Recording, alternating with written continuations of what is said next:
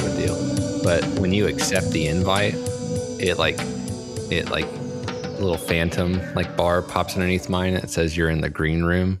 And That's awesome. I wish it had a little soundbite that was like, control to Sam. Ben is in the green room. Yeah, like some staff member. Yeah, I was got the talent in the back. I know.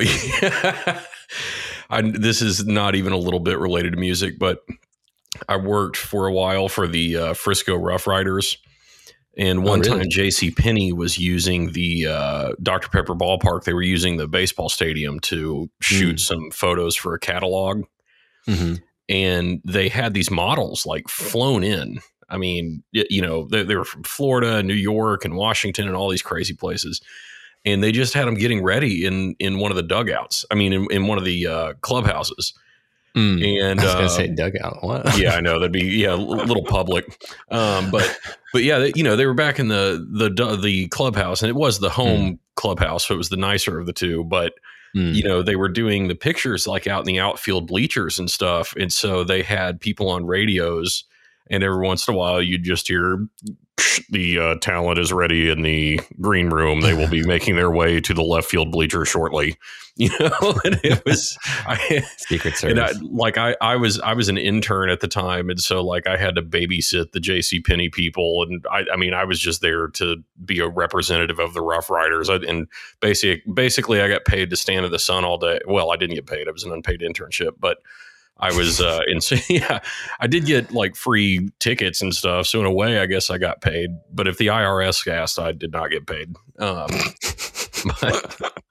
Don't look into my past. Yeah, seriously.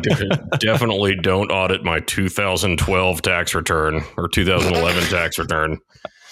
I literally made no money. Please don't do it. Yeah, seriously. They're like, yeah, we were going to come after you, but it shows your income as being $7,300 that year. So I was like, yeah. And I don't know if you can hear, I have tweaked this mic, and I spent about 15 minutes or so really trying to get all the details. So I hope it sounds better. Okay, good. Yeah. Well, I have it, I have a little monitor in my ear, and it sounds pretty good. I can hear you clear. Okay, good. Yeah, I need to get one, and I don't have any plug-in headphones anymore, but and my Bluetooth ones died. I left them on after I got home from the gym the other day.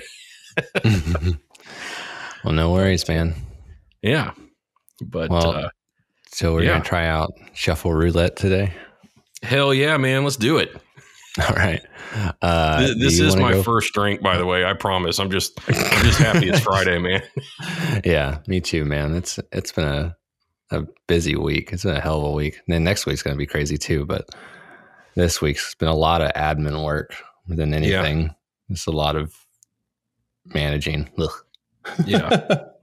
Well, and because I'm a lawyer and not the fun courthouse type, but the boring contract type, like even when I'm busy, it's all admin work that I'm basically just doing for other people.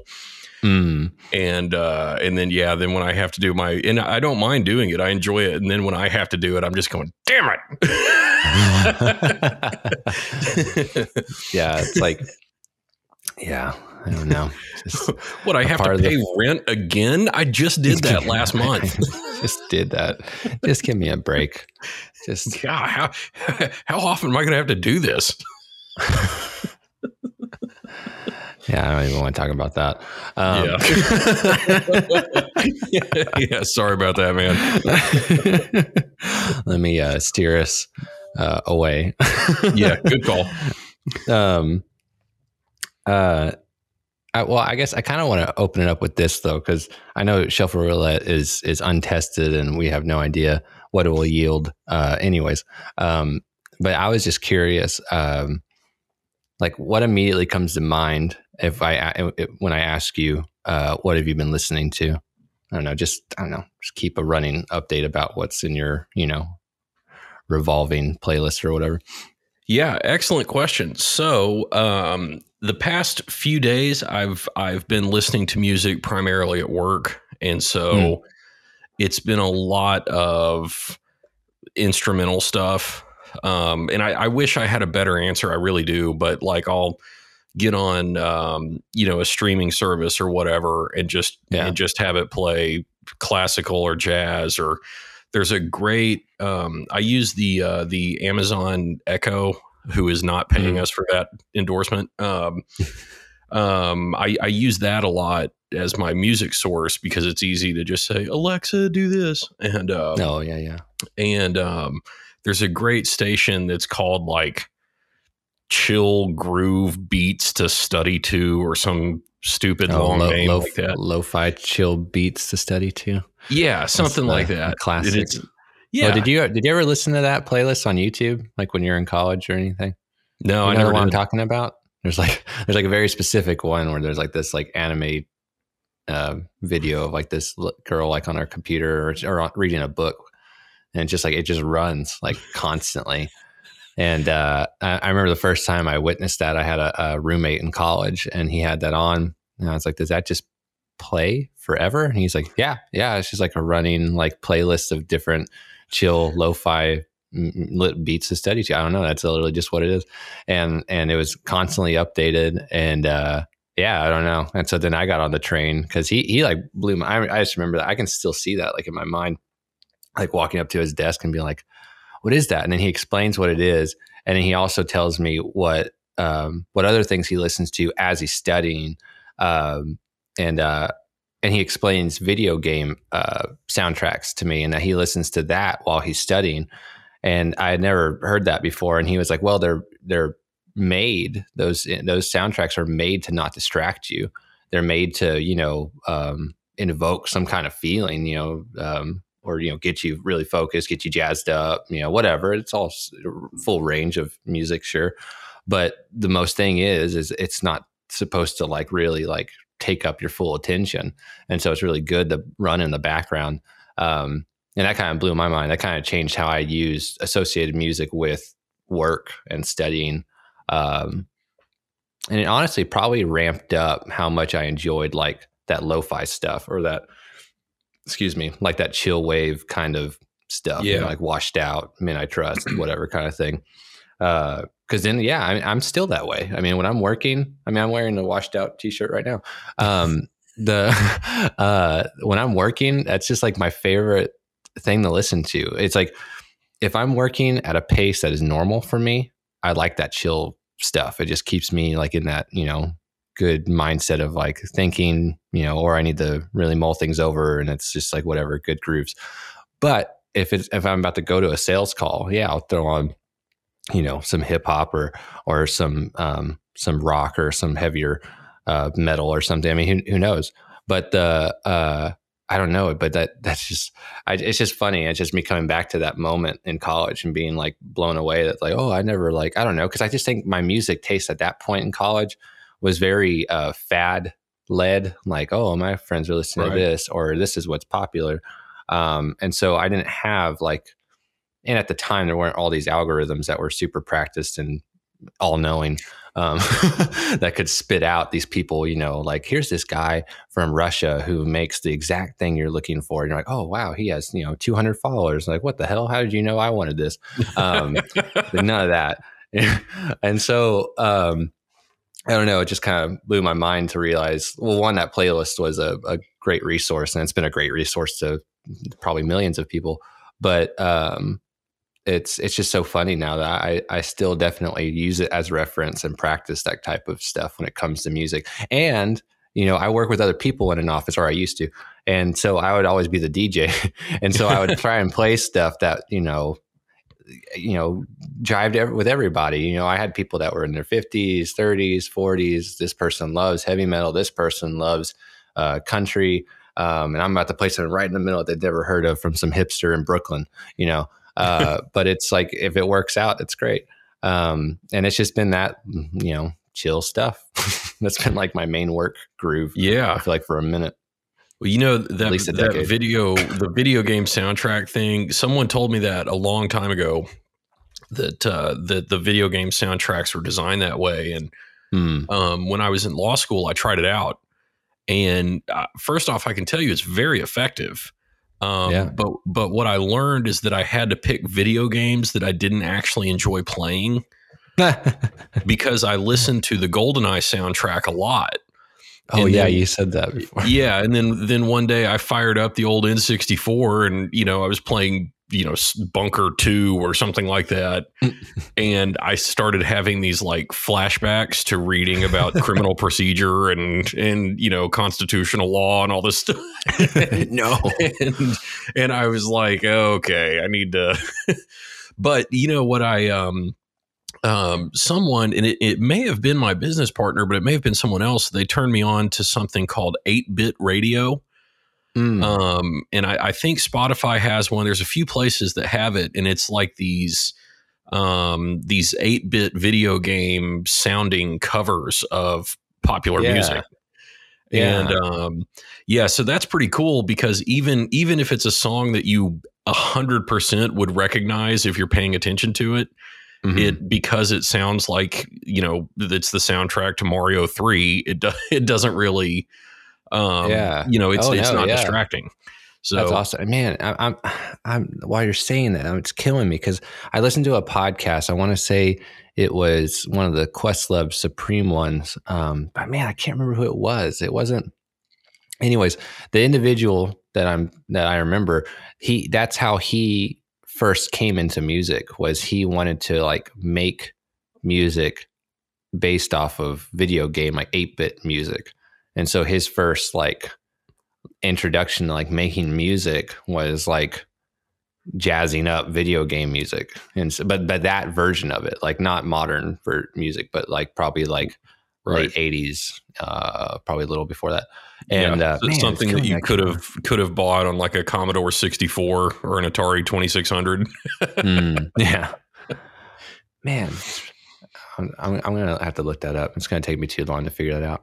But yeah, no, it blew my mind because I remember just going back to all the video games. I guess that I felt that was like aesthetically pleasing, like never made me feel stressed out. I didn't go to the horror movies to get my soundtracks, but like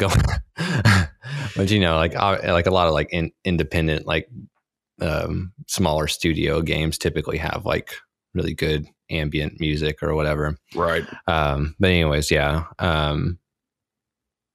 just blew my mind. It's just so funny because I just remember that being so taken back by like, oh shoot, they're made that way.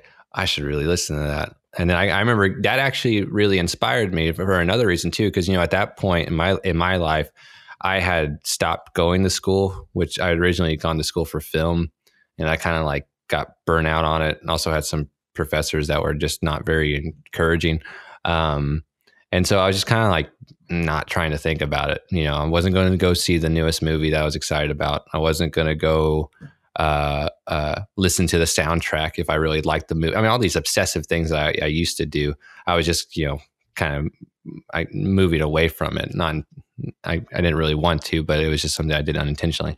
And when that happened, and he told me this thing about the video game soundtrack, that reawakened my appreciation for film soundtracks, for movie soundtracks. And I just remember, this is kind of random. I just remember, getting a new appreciation for that, like going back to old movies, even like The Good, the Bad, and the Ugly, and really appreciating stuff like that. I mean, like I'm forgetting the Italian composer that did that whole album. Because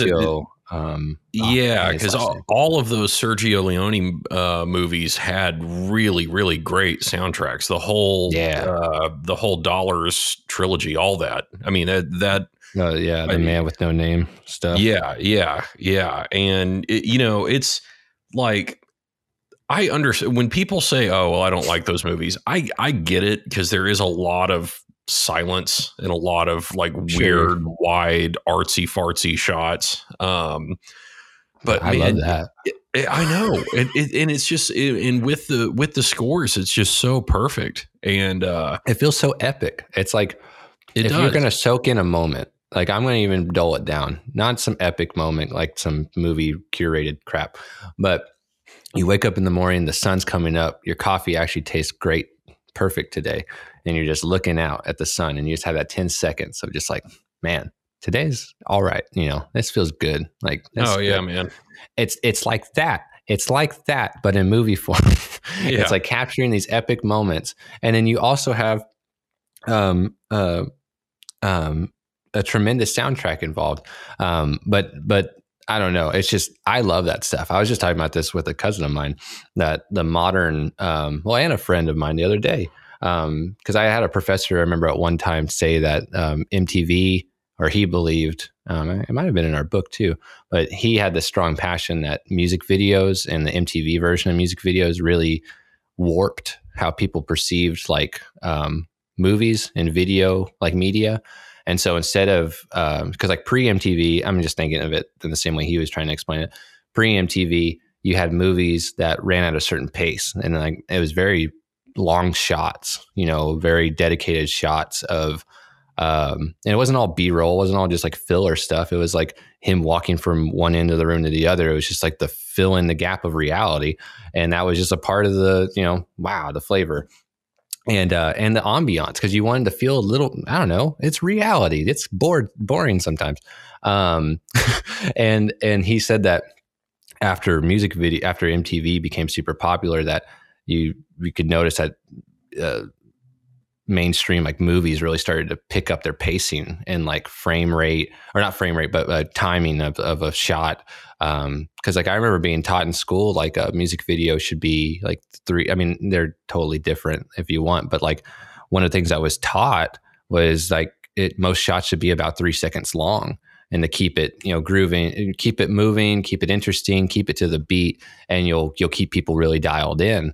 And it seems like, and then you look at like some people that create stuff for YouTube or whatever, and like their stuff is even faster. It's just like, cut here, like all these weird, rapid cuts, and it's crazy, but it's sensational and it's getting people really plugged in.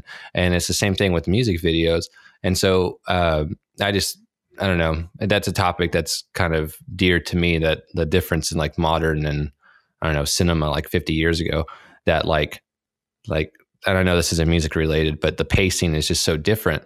But the pacing like brought on more opportunity for ambiance and aesthetic stuff, like the music, like giving the music a long opportunity to fill some kind of expressive gap, whether it's in the story, whether it's in some pensive moment of this, this character going through an existential, meltdown. Who knows? It's just bringing it all to a not to a head, but to an interpretive point, to where you're just taking it all in. I don't know. That's why I love the slow pacing stuff, because it's more, you got to digest it. It's not just they're spoon feeding it to you and they're telling you this is the story, this is the next chapter, this is what's happening.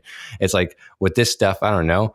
And this is maybe me being a little too artsy, whatever, into film.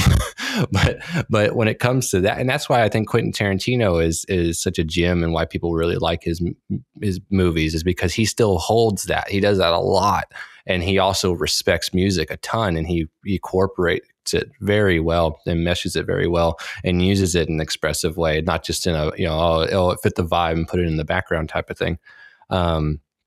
I don't know. It's a very long rant, but I just, particularly what just woke me up too was just like thinking about the good and bad and the ugly, and just thinking like, yeah, that is a really long movie. There are some really long shots, but that is a damn good movie, and that is a damn good soundtrack. Because I mean, I don't know if you ever listen to the soundtrack, but like obviously most people that know the movie would know the main theme of it. Yeah.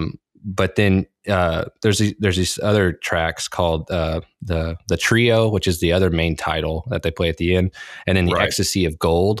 I mean, like those 3 songs are amazing. Like those are so fantastic. And I don't know. I just want to make sure I said that. Yeah, that sounds like a Velvet Underground song, the Ecstasy of Gold. Yeah, it does. Well, who knew Lou Reed had something to do with the good, the bad, and the ugly? Well, this was 66. Maybe they got inspired. For those just joining, you're listening to Movie Mythology with Sam and Ben. Well, hey, this is my previous interest.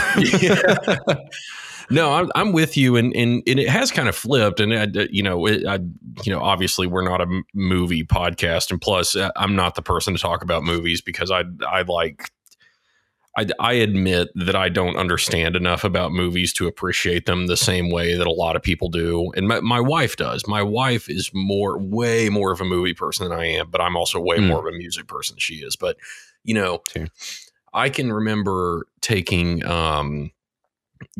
various classes in college, mostly electives. And, they talked about some of that and how, like, if you watch Psycho, the original Alfred Hitchcock Psycho, the stabbing scene. First off, fun fact about that movie, it was the first movie to ever show a toilet being flushed. So that's kind of fun. But also, when she gets stabbed in the shower, there's a bunch of cuts really quick. I mean, there's like 20 cuts or something in like it's very disturbing 18-second clip, right? But that was used to great effect because so much of the rest of the movie is the kind of classical longer shots, a lot of that kind of thing. And, so that was a time when all those quick cuts were used to effect. And I think it's kind of flipped now where movies have gotten to where they're more about the quicker cuts and stuff. And so occasionally you see a very long shot for effect. And, I do wonder if the guys, the kind of last real crusaders for that, not counting Quentin Tarantino, but really the last crusaders were people like Francis Ford Coppola and Stanley Kubrick. And even if you watch Eyes Wide Shut, which was Stanley Kubrick's last movie and was actually released posthumously, I mean, it's a beautiful movie. The plot is what the plot is. And I guess if you're not the kind who wants to watch people, cavorting around completely nude, but wearing weird masquerade masks, then whatever. And I get that. Plus, Tom Cruise rubs people the wrong way. So I get it. But the movie is beautifully shot. Just like all Stanley Kubrick. I mean, even The Shining, which incidentally is the only horror movie I like. And it's constantly rated as like the scariest movie of all time or the best horror movie of all time. And to me, I don't even really see it as a horror movie. To me, it's just a beautiful piece of art that happens to have, 20,000 gallons of blood coming out of an elevator.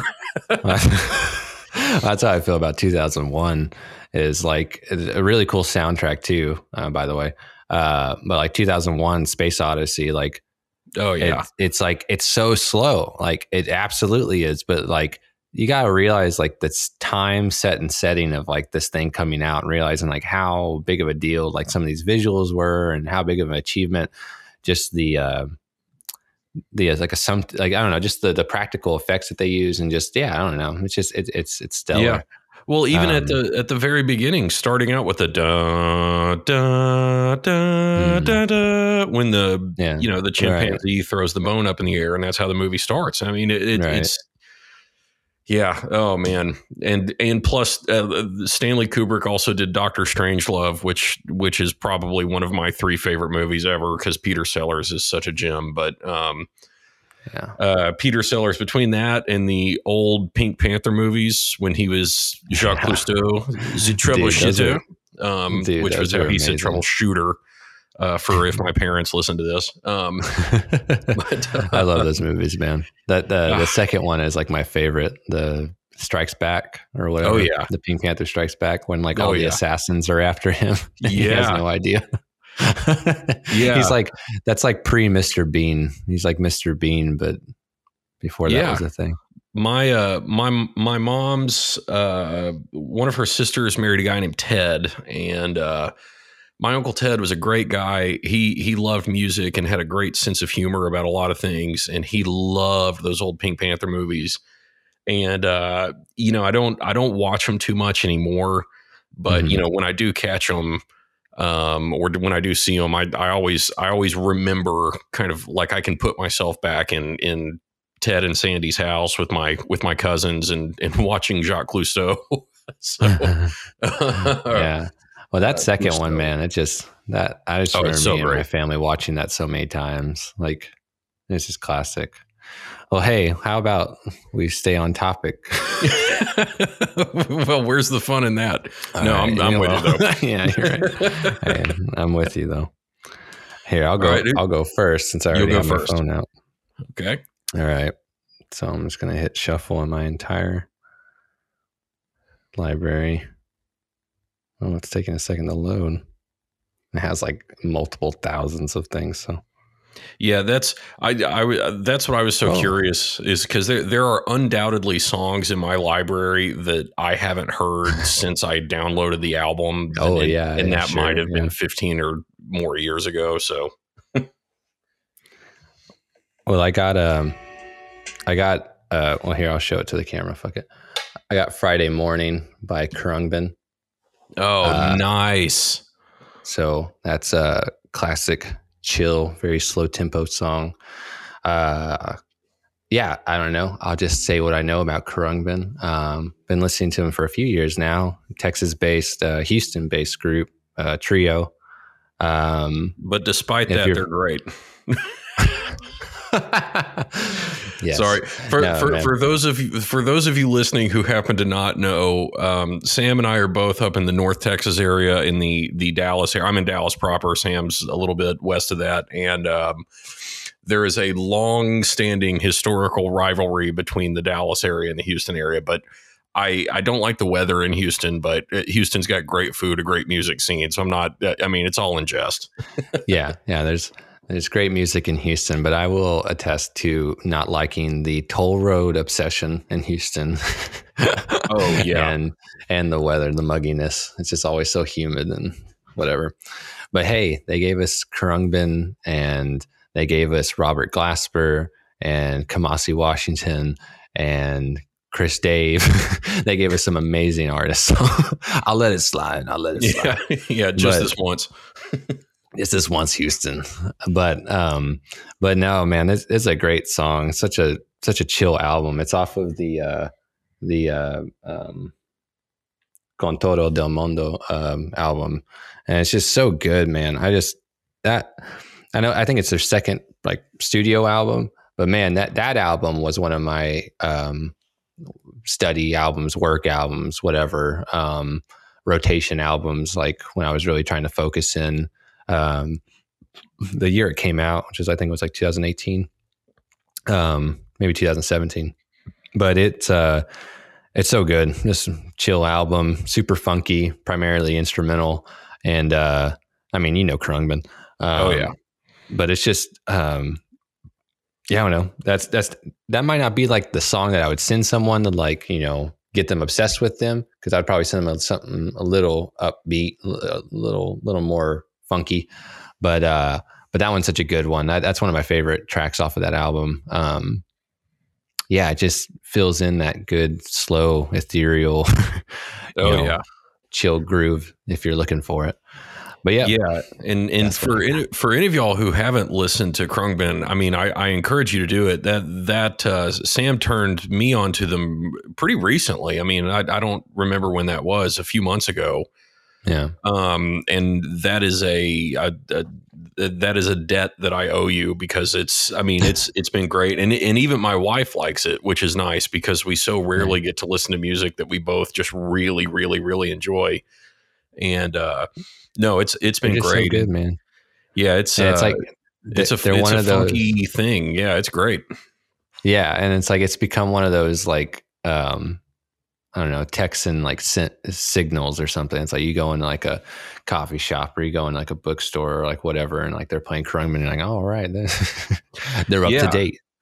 And they yeah. You walk in, you hear Khruangbin, you just go, yeah, this place gets it. Yeah. And they have served as Leon Bridges' backing band. Or maybe Leon Bridges served as Khruangbin's contract frontman for a while, but either way, which I can't wait for their next one, the Texas Moon. Yeah, because they had Texas Sun, and now they need Texas Moon. Yeah. Hey, well, did I tell you that I was? I don't know if you saw it on my Instagram yet. I went to the Khruangbin show when they were here back in mid-December, and man, it was just them the whole show, and then they left, and then for the encore they came back, and when they came back with Leon Bridges. No way.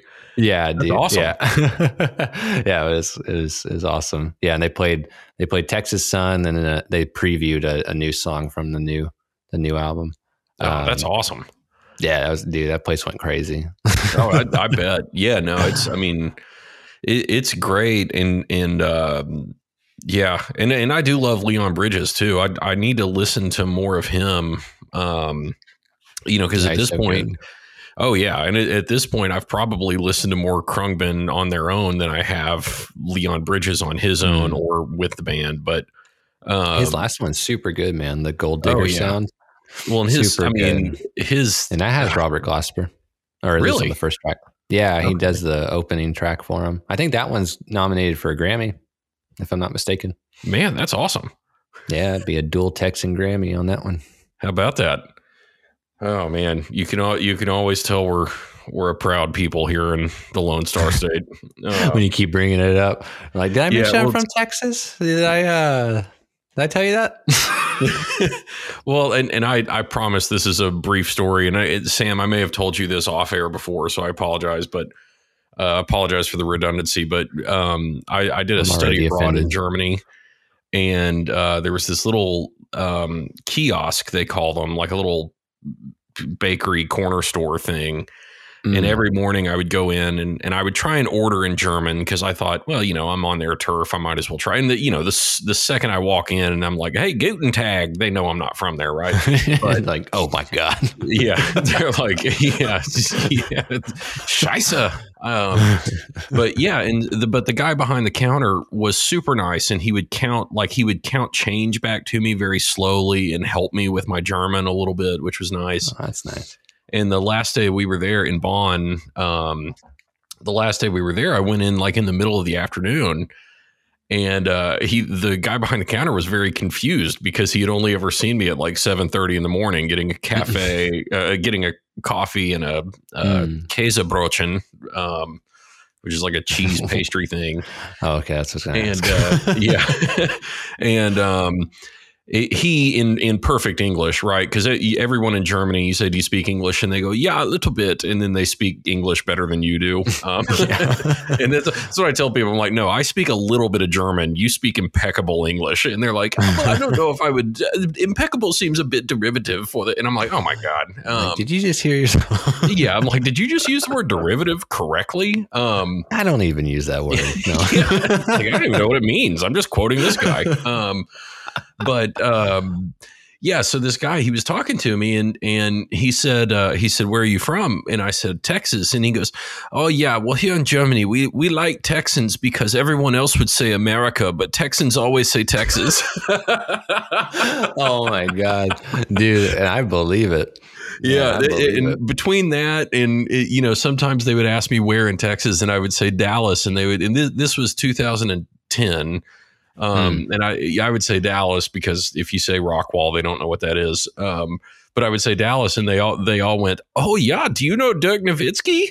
And I would always be like, yeah, I mean, I know who he is, but it's not like we have lunch every day or anything like that. We don't live in the same village or anything. Yeah, it just is like they would get 10 seconds into the credit check before they realized I wasn't rich enough to even live in the same zip code he did. Yeah. Like, what do you do?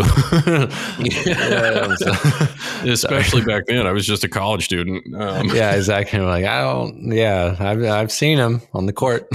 Yeah, just actually, yeah, I had coffee and Käsebrötchen with him last week. Really? No. Yeah, the huge Dallas community where we all get together in this multi-thousand person, breakfast meeting. Yeah, and serve exclusively German fare, so we have something to talk about. Yeah, exactly. Okay, well, I'll go. I've got my phone over here because I've got it on Do Not Disturb because I don't want any more people calling. That's a good idea. Okay, shuffle. Okay. Ooh, fun. I will hold it up to the camera so you can see. Wow, what a bad camera I have. I got Fool in the Rain by Led Zeppelin. Oh, nice. That's on which album is that one on? Fool in the Rain. It is on In Through the Outdoor. And I will look. I think it came out in 1979. Let me look. My phone says 1978. I don't know if that is the recording date or the release date. I guess I should trust the phone, but either a 78 or 79 release. I do know that it was the last studio album recorded. The last studio album released before John Bonham died. They did release an album after that called Coda, but that was obviously stuff that was recorded while John Bonham was still alive. Oh, go ahead. Did they ever release anything without Bonham? Right? They never did anything without him, right? No, they so Page and Plant played together a couple times in the 80s, but they did not bill themselves as Led Zeppelin, and John Paul Jones was not with them. Was Page a part of the Honey Drippers? That's an excellent question. I don't know. I do love that EP though, because they've got that great cover of "I've Got a Woman." And plus, I'm gonna look it up while you go. Yeah, and plus Honey Drip. I mean, that's an old blues expression that means something actually pretty dirty. If you Google it, if they had an Urban Dictionary in the 1930s, you would have seen some crazy things. This wouldn't fly. Yeah, exactly right. Oh yeah, he did play with him. He did. Okay, good. Page did, yeah. But so In Through the Outdoor, the album. So here's what I remember about In Through the Outdoor. It's got a lot more like synth heavy stuff, which was all John Paul Jones playing because he was the best musician. Pianist. Oh yeah. In the Evening is in that. All My Love is on In Through the Outdoor, and plus it's a very cool album because the album artwork, they had, I think it was 5 or 6 different album covers. But what it was all the same scene, but shot from different angles. Really? It was cool. And it was, if I remember correctly, of course I don't have the album artwork on my phone, but it's like a guy in a bar. The white suit. Yeah. In the white suit. Yeah. He almost looks like, Michael Jackson from the, Smooth Criminal. Man, what video is that? The Smooth Criminal one? Yeah, Smooth Criminal video. Thank you. I was like, I know it says "Annie, Are You Okay?" What the hell is that song called? Wait, so what do you mean it was done from 5 or different angles? Yeah, well, okay, so they actually staged that. Those people are actually, obviously, it's not, yeah. Right. Yeah. It's not graphic design because it was 1979, but they had those people stage that photo, and then they took a picture of that staging from like 5 or 6 different angles. And then they put those different angles, they just distributed the angles to different albums. Wow. What a piss poor way to say that. Are you saying that some like stations got different covers, but it was all the same? even the public. I mean, if you, and it actually, I believe it was sold in just like a brown paper album cover, almost like really? Almost like the John and Yoko album, where they're naked. Yeah. And I don't even think that when someone was buying it from a record store, I don't think they knew which cover they were going to get. Wow, that's which is pretty cool. Yeah, but that's some shit I would do. Zeppelin, where they were. Yeah, but Zeppelin I think they were bigger into that than we'd think, because was it Led Zeppelin 3 that had the little wheel thing that you could move and change what pictures were. Oh right, yeah, no, and then you had and physical graffiti where you could swap out the faces. Because I actually have that. I have an original physical graffiti. Do you really? Wow. Yeah, I got it at a show one time. That's awesome. Yeah, I'll do this thing sometimes where I go to a record convention and I'll find some like crazy jazz album that's like super rare, and some guy that doesn't know what he has, and I'll get it for like nothing, and I'll take it to a guy on the other corner of the room. I'm like, hey, I have this album. Will you trade me that album for this guy? And I'm like, oh yeah, and then I'll get physical graffiti for $2.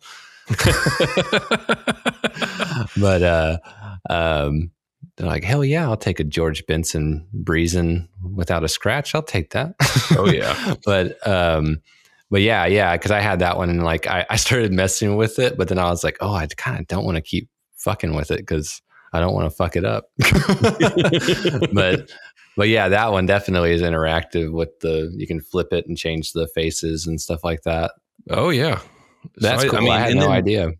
Yeah. Well, and through the outdoor. Yeah, well, and you know, of course, Led Zeppelin 4, which is, you know, probably the most famous album of theirs among non-Zeppelin people because it has Stairway on it.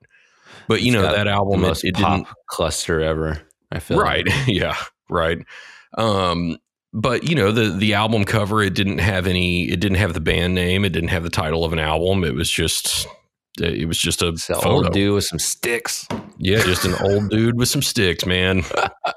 and you know, who doesn't love an old dude with sticks? Hey, man, if he can bring it. Yeah. But that's like one of those album covers where like when you hear what the album actually is, you're like, oh, I wasn't expecting that. I was expecting some folk shit. But that's great. Yeah. I love it. There's some folk shit involved in what they do, but still. Oh yeah. But like it's like, yeah, I don't know. That would be a good topic sometime for this series, whatever, is like an album cover that really didn't match the album. Oh yeah. That would be a really, really good one. Like one that's like all like looks like also like warm and welcoming, and it's like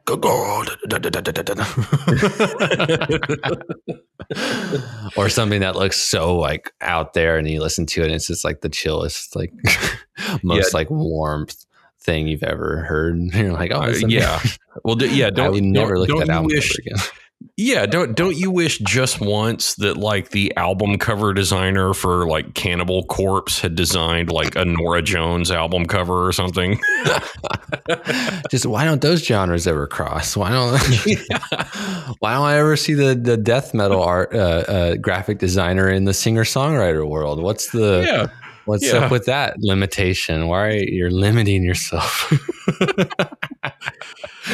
All right, I can take my swing unless you have anything else to say about Into the Outdoor. Oh, Fool in the Rain. The last thing I'll say about Fool in the Rain, it's a very cool drum beat. My best friend's a drummer and a huge Zepp guy, and so when I was in college and we roomed together for a couple of years, I learned just about everything there is to learn about Led Zeppelin drumming.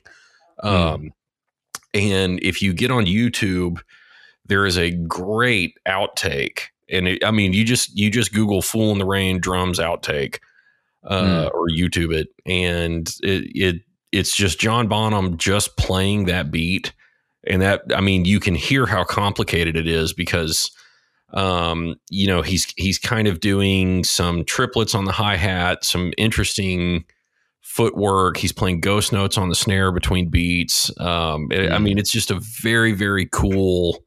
It's just a very, very, very cool beat, and if you can find that outtake, and it's if you are even a little bit into drums, it is borderline pornographic to listen to it. I mean, it's great. So, I need to check that out. All right, let's get back to this shuffle. All right, hitting the button. Okay, I got Badge by Cream. Nice. All right, so this is what I know about the song. Obviously, Cream, this is their farewell album off of Goodbye. It was not, I think they give production credits to George Harrison, but it was really like he made up the main little rhythm riff or whatever for the song. Right. And then, I don't know. That's the only background I really know about the song. The song's really groovy. It's just like kind of a random story song, I guess. But it's just, I don't know. My favorite part, I guess, about the song isn't like the groove, like the boom, boom, boom, boom, boom, boom, boom, boom. Like that's great. That's classic. I love that. But my favorite part of the song that always makes my ears tilt forward and get excited is the little breakdown, the little hook or the little guitar solo part that I believe that's George's part. Just that little breakdown in the middle or after each chorus, I believe. I haven't listened to that song in a little bit. But that little dun dun dun dun dun dun, like or that might be right. But like that one little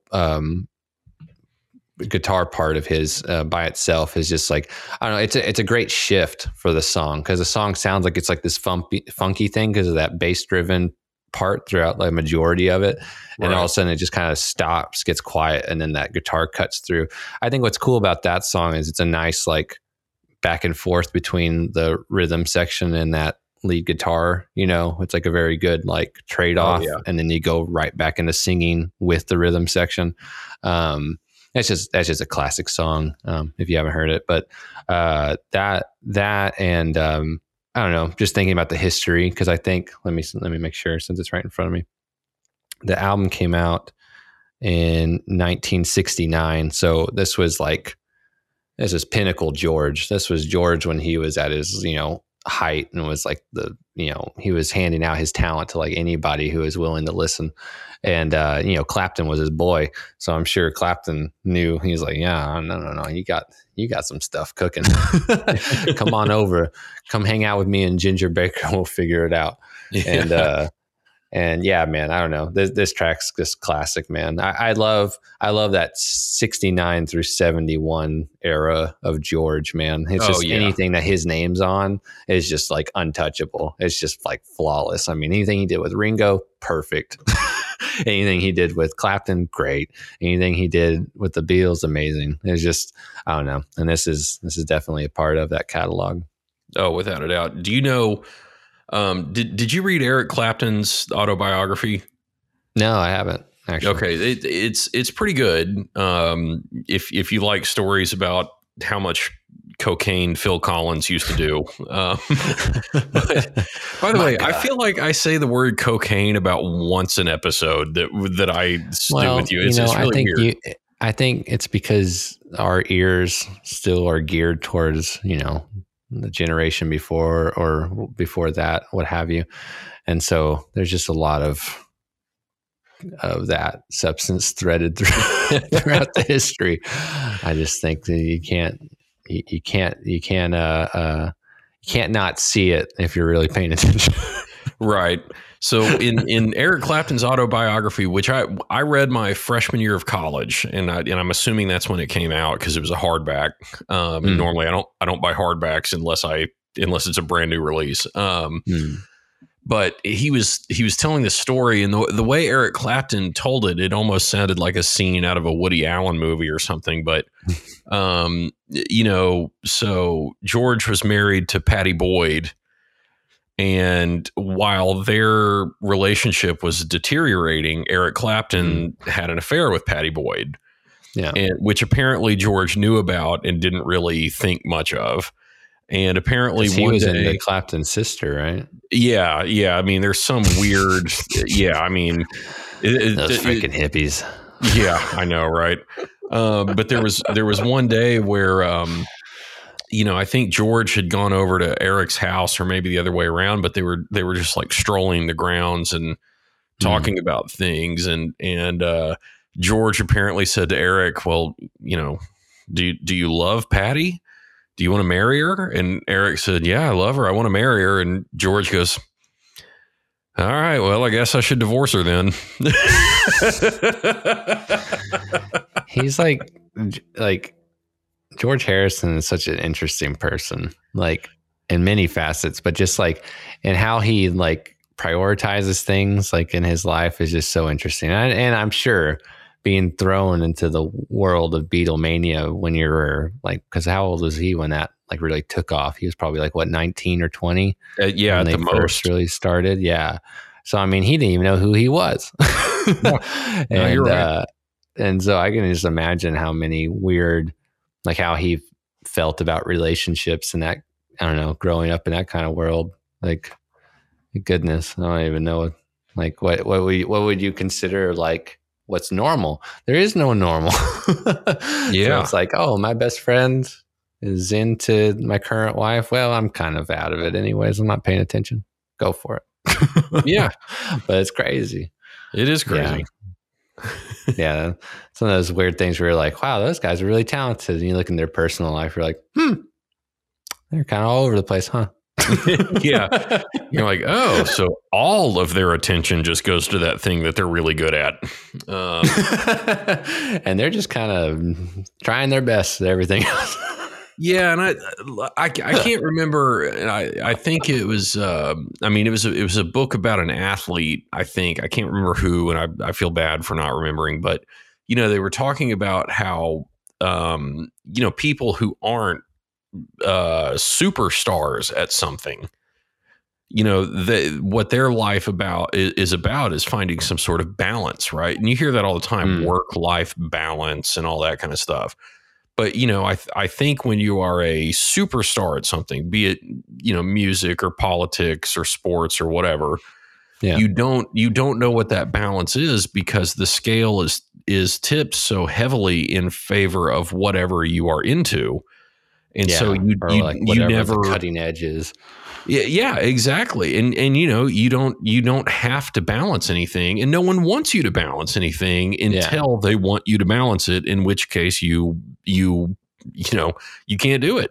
It's a deficiency in the lifestyle. And that's why I decided to not pursue a career in professional sports. No, I'm just kidding. All that to say, here is my thesis on why I did it. Yeah. I was going to play pro hockey, but I grew up in Texas, and the nearest ice is several hundred miles away. They didn't open a Star Center till way later. Exactly. Yeah, I was already 16, and I didn't know what to do. I was out of my prime. Actually, no. In all seriousness, this is a very quick story. When I was like 5 or 6 years old and took a field trip with my daycare over the summer to the Galleria, the Dallas Galleria that had an ice rink in it. Mm-hmm. And there was a guy in my class who was skating and kind of lost control and smacked his head on the little door frame of the little gate that opens to let you onto the ice, and knocked like 3 teeth out.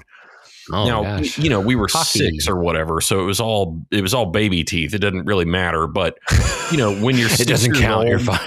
I know, but you're 6 years old and you see this like classmate lying in a heap in this pool of blood, which looks so stark on the on the white, pure as the driven snow white ice. Just an obliterated colleague. Exactly. I mean, like, I'm not trying to compare it to war or anything, but like imagine being on, like, you just land in Vietnam, and like as you get off the plane, the guy next to you gets his head blown off or something, and it's like, oh, okay. I guess takes me right back to when my classmate lost a handful of teeth on the rink. Oh my God, did he survive? He's like, yeah, he's 6. His teeth grew back. It was no big deal. He skated the same day he fell. Yeah.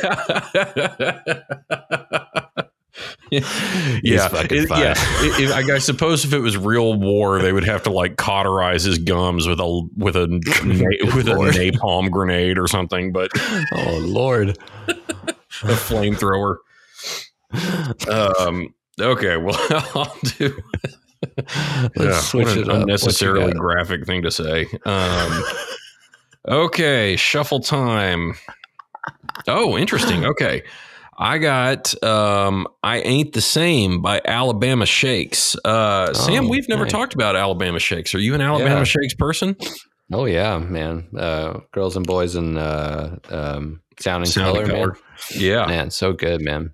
Yeah. Yeah. And so I Ain't the Same, that is on Boys and Girls. That was released. Boys and Girls, yeah, it doesn't really matter. Girls and boys and girls, either way. That was released. I had just graduated college when that album, I'd maybe been out a year or something, but I know it was shortly after I graduated college. Great album, great band. Alabama Shakes is a cool band. They are from Alabama. They were originally called the Shakes, And then it turned out that there were like 10 million other bands also called the Shakes. And so when Shakes. Oh wow, I didn't know that. And when they signed with their record label, they threw Alabama on the front. And so the lead singer and lead guitarist, rhythm guitarist and sometimes lead guitarist, her name is Brittany Howard. Yeah, she's amazing. Man. Oh yeah, she's great because it's got such that great kind of neo soul or funk or whatever. I mean, it's just got a lot of soul, man. It's like that. That's like what cuts through with her, man. I mean, even like, have you listened to her solo album? I have, yeah. Yeah, like that's super good. I mean, she's got Childish Gambino on it. That dude doesn't do anything, especially feature on something, unless he really likes somebody. And like, it's just so good. Like her voice is awesome, man. But that album though, Sound and Color, like they haven't released an album since that one. That was 2015. Right. And like, man, like I just, it's they're one of those groups where like, there's so many people like, I listen to musically, but like anytime they pop back into my mind or like one of their songs play, that's the first thing I think of is like, man, like I loved her solo album, but like, I can't wait till like their next one. But it's purely not off of like, me knowing the band or anything like that, but knowing them through the experience of their two albums. But primarily, I mean, like Sound and Color is so good. I have that on vinyl. It's just, man, it's so solid. I mean, like Sound and Color is a beautiful opener. Don't Want to Fight No More is amazing. I mean, literally the whole album I love. like it's so good. Like this feeling and Dunes and like, man, Give Me All Your Love. Like Give Me All Your Love is such a good, like, that's like a song I would expect out of like Janis Joplin, or like someone that like really brings the heat, vocally, and just like, I don't know, man, it's just such a good album. Like, I don't know. That's the one thing. Like, I know they're probably like individually, they're satisfied. I'm happy for them. Like they've achieved something absolutely commercially and just as the work as itself, it's great. And like just me being an eager fan, I just want that, the next album, that next installment, just because that last one was so good. And it was like, it's like a lifetime ago for me. Just me particularly because I mean when Sound and Color came out, I remember when that came out because I was in college and there was all these things happening and so like to me it's like I was a different person when that came out. So like I would love to hear them again. And her solo album was a great experience. I don't want to like say that was like totally different or anything like that. But my God, like Sound and Color is amazing. Oh yeah, was her solo album called Jamie or I think it was called Jamie. Yeah, something like that. I think so. Yeah. And yeah, so I Ain't the Same is on Boys and Girls. And that's the more kind of traditional kind of, what would you call like roots? If you had to pin it in one genre, would you say like maybe roots rock kind of? Yeah. But a lot of songs kind of like Nashville rock or like, just alternative something. Right. But just a ton of just effortless soul. And that's the thing about soulful people, right? Is it has to be effortless. But Paul McCartney can have soul when he needs to have soul, but he strains to do it. Where Aretha Franklin and James Brown and even you ever listen to St. Paul and the Broken Bones? Oh yeah, that dude is crazy, man. Yeah, and I mean, and he's some plumpy white dude from Georgia, and he's got nothing but soul just emanating from him. And then big time. Well, I mean, you look at someone like Jim Morrison that had no vocal training, no lyrical training, no outward projective, training of like how to like find your character and your voice, but like he found his niche. I don't know if it was a confidence thing and he was just like willing to do it, for the group or for his own sake.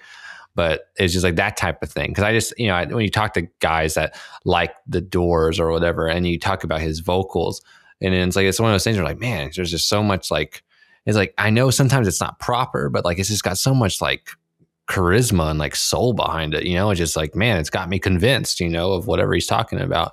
And like, that's that jive. That's that stuff you're wielding when you can really project it and really, hold what you're trying to present. Like have you ever heard of the Bastards of Soul? That's a local group here in Dallas. Oh man, yeah. I love the Bastards of Soul, man. They're so good, man. And like their lead singer, like, man, it's just like, that's one of those vocalists, man. It's just like when he cuts through, it's just like, woo, like you just feel it, man. And like, Brittany is like definitely one of those. I mean, she's one of those people where like, I'm sure like she's going at her own pace, and like, you do you. I'm never going to judge you for being successful and then going at your own pace. I'm just excited. I just want the next thing, because I mean, like, I love like what she's done solo stuff with the Shakes. I just want the next thing, like any eager person. But man, Sound and Color, it's got definitely has a special place in my heart, because it's so damn good, man. It's just so good. And it's just like, if you don't feel something, or if not one of those songs stands out to you, like, go see a therapist, because it's just so good, man. If the title track from Sound and Color doesn't bring you some form of inner peace, then it may be time to ask your doctor about Prozac. No, I'm just kidding. But no, that was because I loved the Boys and Girls album. And I got Sound and Color right when it came out, and the first time I listened to it, I didn't know what to think, because it was such an expansion. Because it wasn't just that kind of rootsy soul rock stuff. Sure, it sounded more like an album that you would expect from an indie band, and then and the production quality is so good on that. Oh yeah, I mean, just so crisp, but and then you listen to it the second time, and you're like, okay, I think this album might be pretty good. And then you listen to the third time, you're like, yeah, this album's pretty damn good, man. That's like, that's why they're one of those people, like, I don't know, I'm not trying to like blow myself up, but they're one of those people like on my short list that like whenever they pop back into my world, however, organically through some other media or like through one of my playlists or something, I'm just like, damn, like, when's the next thing coming? Because I was just like, man, they like them and Khruangbin, they just get you, they got a hold of my spine, man, and it's incredible. And it's always great when a band can do that. And it's, and I'm with you. And we spoke, last time or time before last, I guess, about how you and I are both, when we listen to something the first time, it's generally rhythm and melody that gets to us. I think even soulful vocals will add so much to that quality, that rhythmic and melodic quality that, I think that's where soulful vocals can cut through the kind of melody and rhythm that you and I are more prone to hear first. And we still hear it, right? Because Khruangbin and Alabama Shakes both just have, I mean, there are no bad songs. There are no bad grooves. Everything is just so, I mean, it's like you said, it gets its hooks into you. And absolutely. Well, and like with Leon Bridges, I mean, like you have a strong vocalist that's accompanied by great musicianship, but it just cuts through every time. I mean, like, I think the song's called Bet Ain't Worth the Hand or whatever. Like that song is phenomenal after his second album. And then it's like his vocal is just so, I mean, it's like Marvin Gaye. It's just like so vibrant and like expressive. It's just like, it's what you would dream of a singer to channel, to like feel so confident and just groove through that charisma and just really nail it. I mean, it's phenomenal. And it's also, I just want to throw this comment out there because I assume we're probably going to wrap up here in a little bit, that I appreciate that, a handful of the people we've talked about, minus the Shakes and stuff like that, but like, have been, Texan artists, and it's just so crazy sometimes to like realize like today is actually the 25th anniversary of Erykah Badu's debut album, nice. Baduizm. And like there's another vocalist, another, neo soul founder, basically, if you want to put it that way, queen of neo soul, that it was just it's just the game changing, I mean, like I interviewed a drummer, his name's AC Capers, such a good guy. And like, it's like, he just talks about how much, like he respects, the trade and all that, but like being able to know people that were in the room when neo soul was phrased or coined, and just realize like there's just so much like complexity and expression, and like, I don't know, man, it's just so much vibrance to music and the soul category, I guess. It just, I don't know, it just makes it almost magical, just especially when you find that one vocalist that can just really cut through and just really nail what the dynamics of the song need and what the verses are trying to express. And I mean, that's why Brittany for the Shakes is just such an awesome fit and an awesome talent. I mean, without her, I mean, that Sound and Color or any of that wouldn't probably be as impactful to me. I mean, literally, unless it was done the same way, just a different vocalist, just because it's just so well done. And so, I mean, she just nailed it. And yeah, I don't know. I'm just kind of rounding off a lot of different things, but and by the way, Robert Plant has a home in Austin now, so I think Led Zeppelin is actually a Texas band now. Yeah. Now those people in Birmingham, England can piss right off if they think they get to claim Led Zeppelin anymore. It's like a state Led Zeppelin estate residency. Yeah. Texas. he had some snakeskin boots or something on when I saw him at ACL about 15 years ago, but nice. Yeah, him and Allison Krauss. Well, I guess it was a 2008, maybe ACL, maybe 2000. I don't know. They run together to me, but it was a great show. But yeah, I think, and he does own a home in Austin. So yeah, I think Robert Plant is now officially a Texas band, and I'm gonna go ahead and make the decision that it's retroactive. So Led Zeppelin is from Texas. I'm going to make the legal decision for them. Yeah. Well, I am a lawyer. That's why I went to school. So it counts. This whole time has been pivotal to this moment. Yeah. Of me establishing that their new home is Texas.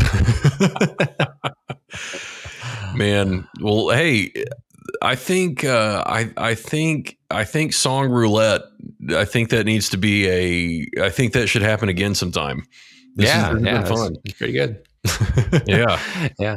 And I guess if for whatever reason, if we have a bad batch, we're going to switch to another topic. Yeah. or just keep shuffling until we have something to say. Yeah. So I do. I don't want to talk about that one. Keep shuffling. Yeah. I think, that would be an interesting thing to end on if you're game.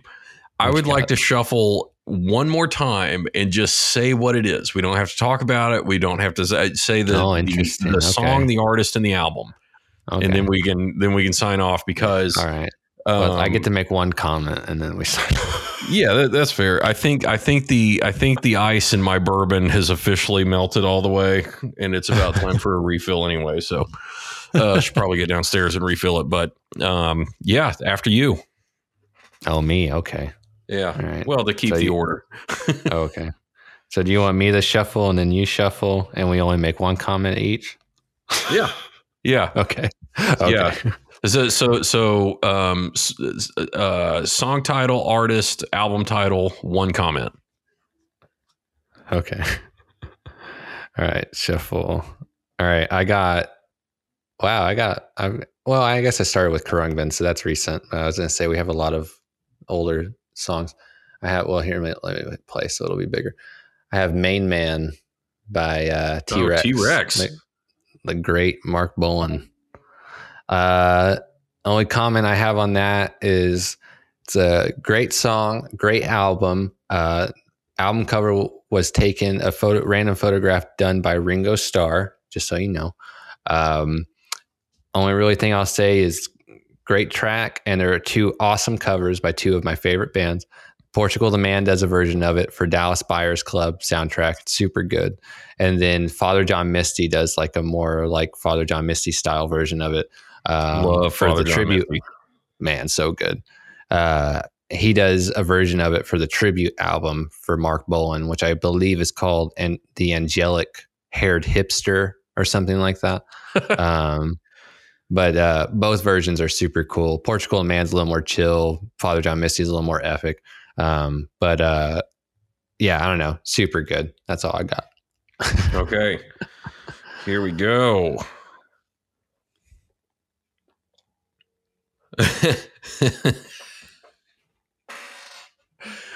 Uh-oh. Okay, bear with me because it might take me 2 tries to pronounce it correctly. Okay. So I drew Pithecanthropus erectus by Charles Mingus from the album Pithecanthropus erectus. Good old Mingus. Yeah. Okay. Well, I am glad it drew the title track because I do have exactly one fact about that song that I know. I do. It's a great song. It's about 10 minutes long. It's just great Mingus. But the one thing I will say is that that song was written. So Pithecanthropus erectus was a fossil that was discovered. And that some scientists, right. Yeah. And some scientists thought that it may have been the quote unquote missing link between the last of the chimpanzee like men and the first man like men. Mm-hmm. But when Charles Mingus wrote that song, he wrote it as basically a 10-minute, I think he called it a tonal poem or a melody poem or something like that. That was basically supposed to represent the evolution of man. Oh, wow. And if you listen to it with that in mind, you can start to hear it, or at least as much as you can hear it in any jazz song, because it's jazz and, to each their own. But careful. Yeah, exactly. And so, yeah, there's my one Pithecanthropus erectus. And I apologize to Latin scholars and archaeologists everywhere for butchering that 3 or 4 times just now. Wow, that's interesting. I've seen the album. I can't recall if I've listened to that one, but I didn't know that that's what it stood for, or at least that song. That's interesting. Yeah, it's a cool song. He did that was also, I think that whole album was one where he didn't arrange it on paper. They arranged it by ear, kind of as they were recording, which became kind of a Mingus staple. But was that a 60s album? No. Let me look. I'm going to say 1954 or 5, maybe. Oh, okay. My phone says 1956. Oh, okay. So grain of salt. That's cool. Yeah, I didn't know that. That's awesome. You ever listen to the stuff he did with Joni Mitchell? Oh yeah, it's great. I love when they sing Happy Birthday to him. Oh yeah. Yeah, you ever listen to the album she did after that? That's still kind of like jazz inspired. The one with like Edith and the Kingpin and stuff like that. Listen, man, so I love Joni Mitchell. I could listen to her sing the phone book, man. I will listen. Dude, it's within this last year, at least this is one of the last things I can say, that's semi-related. Within this last year, one thing that I've really come to respect and enjoy is that Joni Mitchell live album that she does right after the Mingus album, with a whole jazz, backing band. That it's a Shadow and Light, right? Or and it's so good, man. You got freaking Jaco Pastorius on bass and the great Pat Metheny on guitar. But man, like it's a good album, man. But there's one that one particular song is like magical to me. The Edith and the Kingpin, the live version of it, just because it's got such an odd timing, and her vocal is just so warm and good. It's such a cool track, man. I think I've brought it up before on the show, but like that's one song that, like, if I could ever find a clean and clever way to cover it, like I would love to honor that song, just because it's such an interesting song. Like, I don't know, it's just such a cool arrangement, particularly the live version of it, which is a little like, it's not like super like epic, but it's just got this like mystical feeling to it. It's just so good, man. I just love that album. So good. So good. Yeah, man. Well, man, good stuff. I appreciate it. Yeah, dude. Always, man. I appreciate you making the time, and looks like Shuffle Roulette worked out. Yeah, I was none worried. of us got like, like I got like the good and the bad and the ugly, like interlude song. I'm like, oh, well, let me talk about this again for 5 more minutes. Oh yeah. Well, like sometimes I have a couple of friends, and sometimes we will record ourselves playing songs and send it to one another. And I was terrified.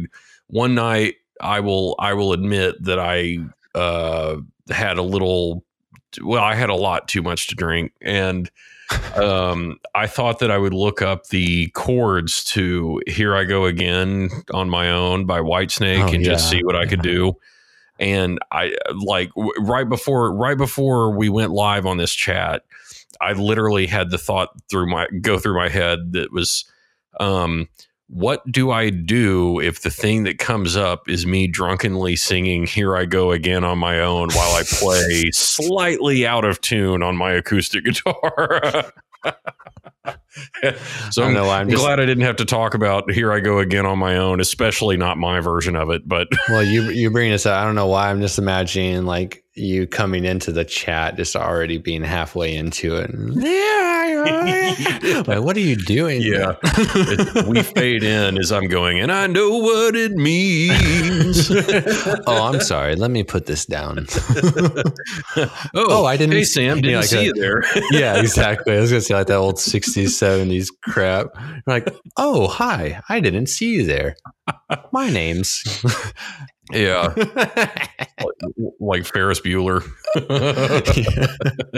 Go home. It's over. Man, I really appreciate it. Yeah, dude, it's been fun. Well, I guess till next time, next week, same bat time.